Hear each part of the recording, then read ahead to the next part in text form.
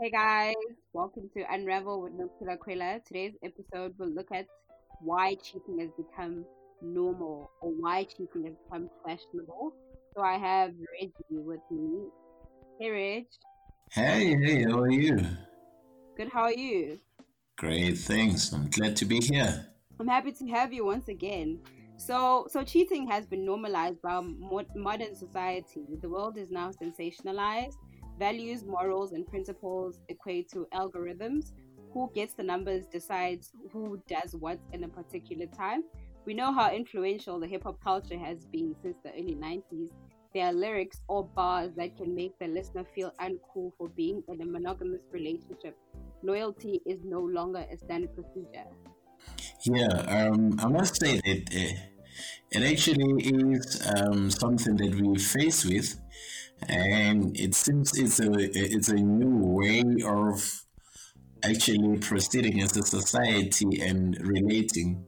But it's only normalized when we don't have people to rather guide the confusions amongst the youth in the country. And I do actually respect the fact that you quoted some of the songs that we listen to because from the Yeah. music and to what we see on television, that becomes what actually construct how we think about one another in a relational sense Mm-hmm. and in a more like Mm. romantic sense. So if Chris Brown says these hoes ain't loyal, already he has left a message in everyone's mind that this is how you should perceive the other. Whereas if you drag it back a bit back in the 90s, Mhm. you would hear a lot of artists who actually vehemently talked about love in ways you cannot imagine because primarily how we love defines how we marry, and how we marry defines how we do parenting, which defines how we do the society and community. So the Mhm. way we are living and how everything becomes normalized is basically because of how we dated. So the dating altogether told the society that's going to come after us, which is what we are seeing today. Yeah. It's not actually a disconnection whatsoever. It actually is how the society has changed to be. So we have to actively change the narrative. Because actually, on that note, I've heard like quite a few people say, "Uti, if you are married, you have to have a side chick." Like, why? Who said you have to have a side chick? So it goes back. It goes back to the music, popular culture as a whole. To be quite honest. Yeah, literally. I think you're right. But the thing is that there isn't even anyone who utters, or rather, who actually direct conversations about marriage or romantic relationship. Every industry, everyone who talks online pertaining new ways of doing things, they are talking about the future of technology, the future of traveling, the future of learning and teaching. Nobody actually talks about the future of romantic relationship, which is actually very paramount to everyone's existence. People do not care about whether they are earning a lot of money or what. If it doesn't help them to Mm, find the other and impress the other, they literally don't yeah. care. But then I think we have gotten it wrong to think that people want to be the best version of themselves for themselves. It's not the case.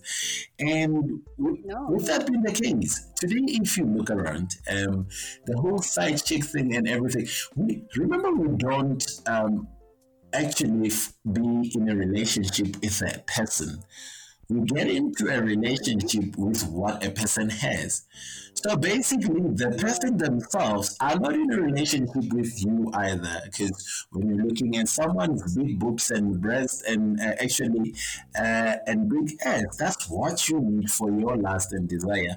And during this Mm-hmm. lockdown, those things have been exposed. And during this ways of actually doing things in the information age, people do still want to run after the things that they actually ran after to find you. Right? It's not a side chick case True. because after that side chick, they're going to get the side chick of the side chick to the main.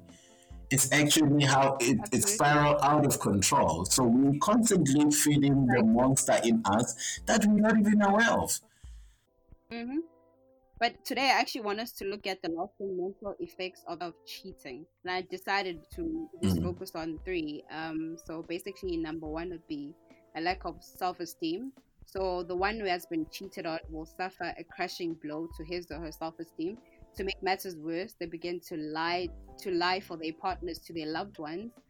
Why do victims of cheating shift the blame to themselves? But cheating is a whole different scenario altogether. I think cheating has been criminalized in many ways. We have problematized it in ways that fit our way of actually Mm, uh, functioning as a society. Cheating can be a definitive to the state of a relationship. What have you been missing, or what have you missed yeah. in relation with one another? Have you Okay. stopped taking care of the relationship? Normally, during the first stages of romantic relationship, when we get in it, everyone is impressing and doing their best. I mean, you sleep, you sleep with lingeries. You actually go to an extent of literally taking care of your womanhood, where you would go for waxing and all that. But when Or waxing, etc. You buy exactly. lingerie. When now we are married, people stop doing those things. Guys stop going to gym. People stop just you start sleeping with your pantyhose on your head, and that's it. Forgetting that what brought this person close to you desire wise was not those things. This person saw somebody that has actually died Mm, the more the relationship became serious. So now when they go out of it, imagine one thing, man.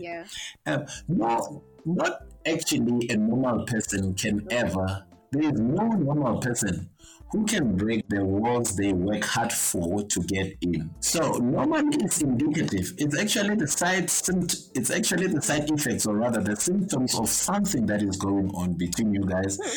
that you're just not honest to talk about in a romantic relationship. So what you're talking about is attribution of culpability. Whose fault is this, right?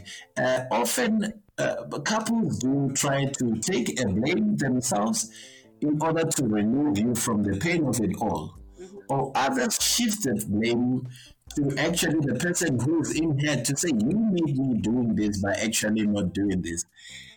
Whereas we all hold a responsibility in a romantic relationship to the betterment of the Yeah. other, to say when things are going south, we need to talk that, listen, I'm feeling a bit weird, and let's connect it to you. What is going on?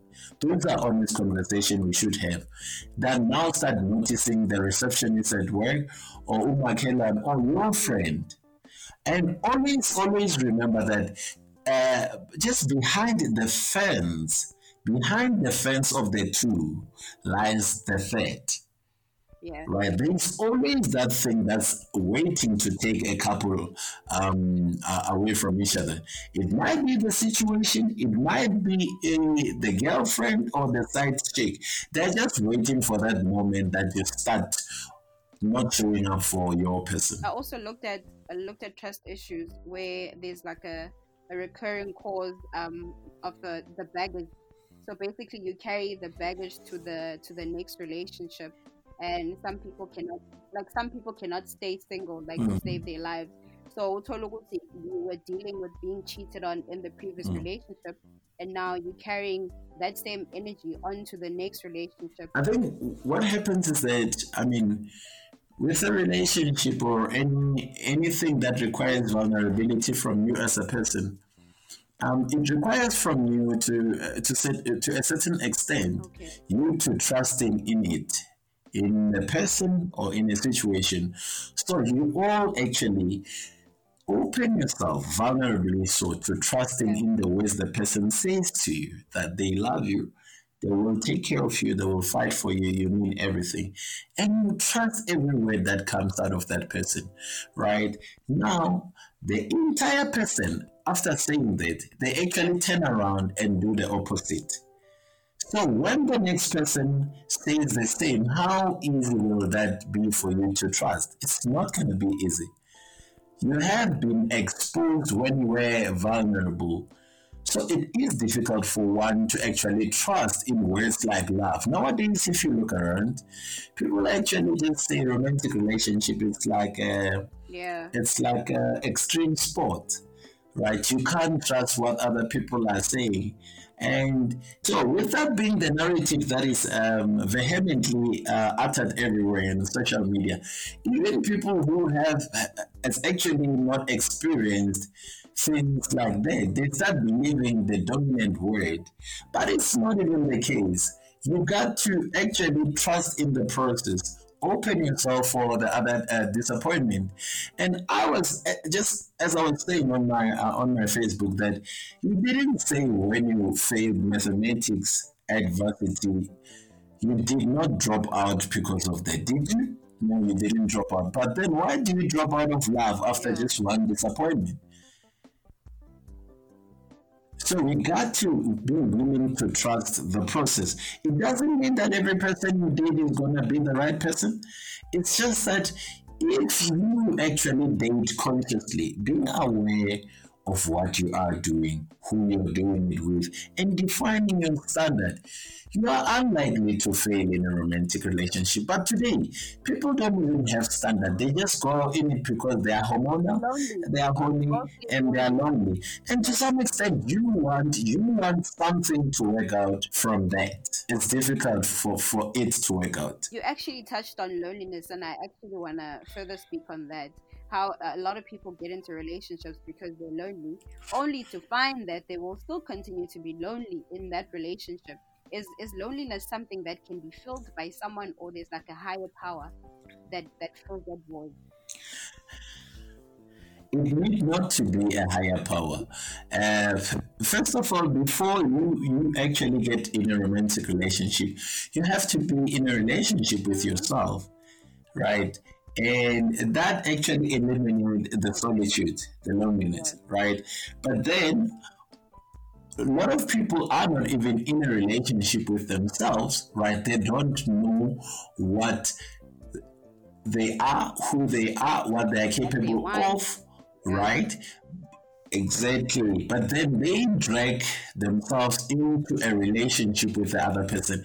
Imagine you don't know where you're going and you just got in a taxi that the driver promises you that it's going to Joburg. And you just hope that it's going there. Then when out of the blue the driver says take a U-turn and say, I know, we are going to Mlazi. And now you start protesting. You should not protest because to start with, you did not tell the driver where you wish to go. So the driver can take you anywhere they wish to go, right? Just like it happens where people get themselves in Yeah. situationships because they were lonely. They did not define to themselves what they need. First of all, listen, who you are seeking romantically, it's you. It's not the Yeah. other person. It is you, the one that you're seeking. When you say I'm attracted to this kind of a person, it's actually the desires that were implanted, or rather, that were planted in you through childhood experiences and others. So you're still seeking you, you're looking for you Yeah. in the other. Either that other is going to be affirming those parts of you that you need them affirmed, or confirming, or rather improving on some of the experience that you have had with your childhood experiences. So basically, it's not actually about looking outside. Look inside to find the person you're looking for, which is Absolutely. you. And people love you because of the love that you have established for yourself by yourself. Not when you go out looking all news everywhere on social media, hoping to attract the right person. Guys, no, it doesn't work that way. When you look news, when you have all your breasts and your bums out, you attract the people who are about that. You can't put a catalog on the advertisement, and when people come and not literally look for that of which you advertise, and you start telling them that no, but there are other things on that shelf, they will tell you that, but that's not what we saw on the advertisement anyway. But everything happens Yeah. psychologically. I also want to look at the heavy impacts on all areas of your life. Like, how cheating affects areas of your life. For example, you underperform at school or at work. And for me, I think I've actually come to realize how detrimental early dating can be. That's why I personally, if I had to give my 20-year-old self advice, I would say focus on your studies and your dreams and finding yourself, because at most, at certain ages when you're dating, you do not have the emotional intelligence to rise from certain occasions to the point that it's just done. Relationships are very quintessential to human development because it confirms to you your ability, your beauty. The first time someone touches you and say your Yeah, sex and look at you in the eyes and say, I love you, that actually for a black child can be something extreme because most of the time our parents don't even actually tell us such things. So when the first person says that, it can actually bring about heavy emotions yeah, that can actually grow you, right? But then now, and that person who has been saying those things tells you otherwise and leave you, mm, that literally sink you into depression. One of the things that I found in my studies when I was actually doing the research on how men deal with lots of a romantic relationship actually being dumped, that one of the detrimental things was depression because it actually demeans you of your sense of ability, your sense of self. You start doubting yourself. Is there something wrong with me as a person? Hence, you would maybe dig around to check who they are dating, to weigh yourself against the current person. And if and it's question someone yourself. who's just Yeah, not the standard you are looking, you are bound to go into different kind of self-doubts, right? But then with regard to confidence and your sense of ability, obviously when you're yeah, depressed, you're going through like chronic feeling of sadness, emptiness, and loneliness. And your higher order will never engage when you're going through those states. Because you feel a sense of worthlessness, which makes you not want to go to work or rather engage with people around you. you just want to exist in your own world. I have some comments here from Twitter Mm. on why people cheat. So, number one says a man is not at peace with himself. He tends to see a quick fix to his lack of inner security. And the second one says desire is never satisfied. And the last one is like the Zulu culture says indoda isoga, meaning a man can have as many women. So do you think culture also has a role to play in the whole cheating society?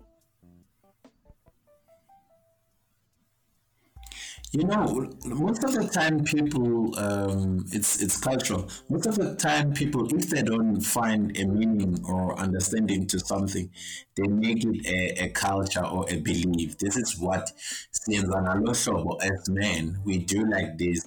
So they normalize it to make it a culture, but they make it a culture to normalize it, right? Then what happens is that we have not actually descended into understanding the endeavor of cheating. So now coming back to what has been uttered, if you see today on social media, there is a culture that we can't love each other, or rather, people are not genuine and they cannot be able to genuinely love one another, and that's what we perpetuate. But we are responsible for those Yeah, narratives as a youth of this country to change them and to rewrite them because the stories of love about love by us. They are actually written by us, and it requires a lot of editing, a lot of literally proofreading and rewriting. You're going yeah, to start again at times, right? But then when you look around with whatever the comment that you mentioned, around masculinity, men are promoted to actually be promiscuous, but it's only hegemonic masculinity or toxic masculinity that promotes that.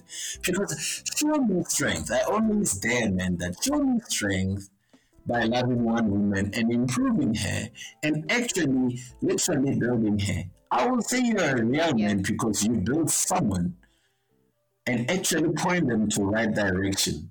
right? But then nowadays, the media perpetuates the same kind of narrative that if you make the one with the biggest bum, the biggest boobs, Mm-hmm. you are the realest of them all. But then it's Apparently. subjective. It's subjective. It's subjective because that of which you can be real about. Just making women with big bums doesn't make you someone who can be a real man in an academic Not space. at Because all. if we engage you on an intellectual level, we can't, right? If we take you on a physical level where we fight traditionally, maybe Zulu traditional fights. If they take you there, you might not win any. So it's subjectivity. But the more louder one is the one that you see being perpetuated on social media and on the media industries.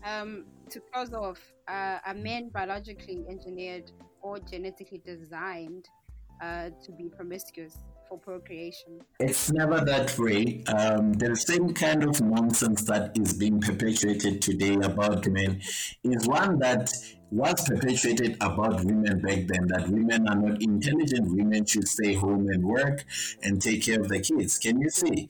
So now when people come and fight the culture, things are changing. Women are holding top positions. Women are driving buses nowadays. What can you say about those findings? Men are biologically capable of loving, committing to one woman. It's just that there's this sense of wanting to belong.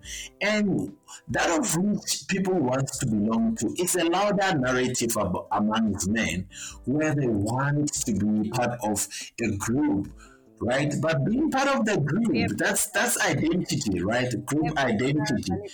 Being part of the group Yeah. involves that you have to at least do what we are doing. We, a group of us now, we just like banging a lot of women. But that you can only single them out from there, where you have a group of men who are about success and actually empowering their women. So you can dissolve that dysfunctional group into a functional group. But it's just that the louder noise, which happens to be mistaken to be the right one, is one that people sells, which is what is happening nowadays because our little sisters are confused as well. They send news, they're just willing to try out a new big guy and give them their womanhood and just experiment with all their genitals and everything. So men who are Exactly.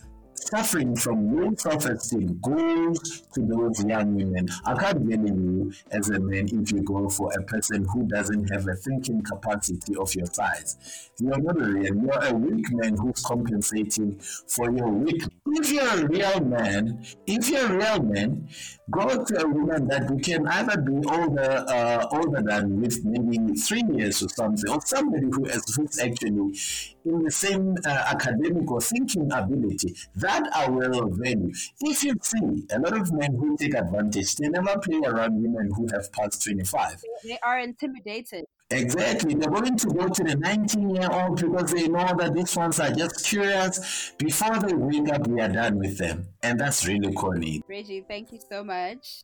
That is all I have for today. Catch me on the next episode.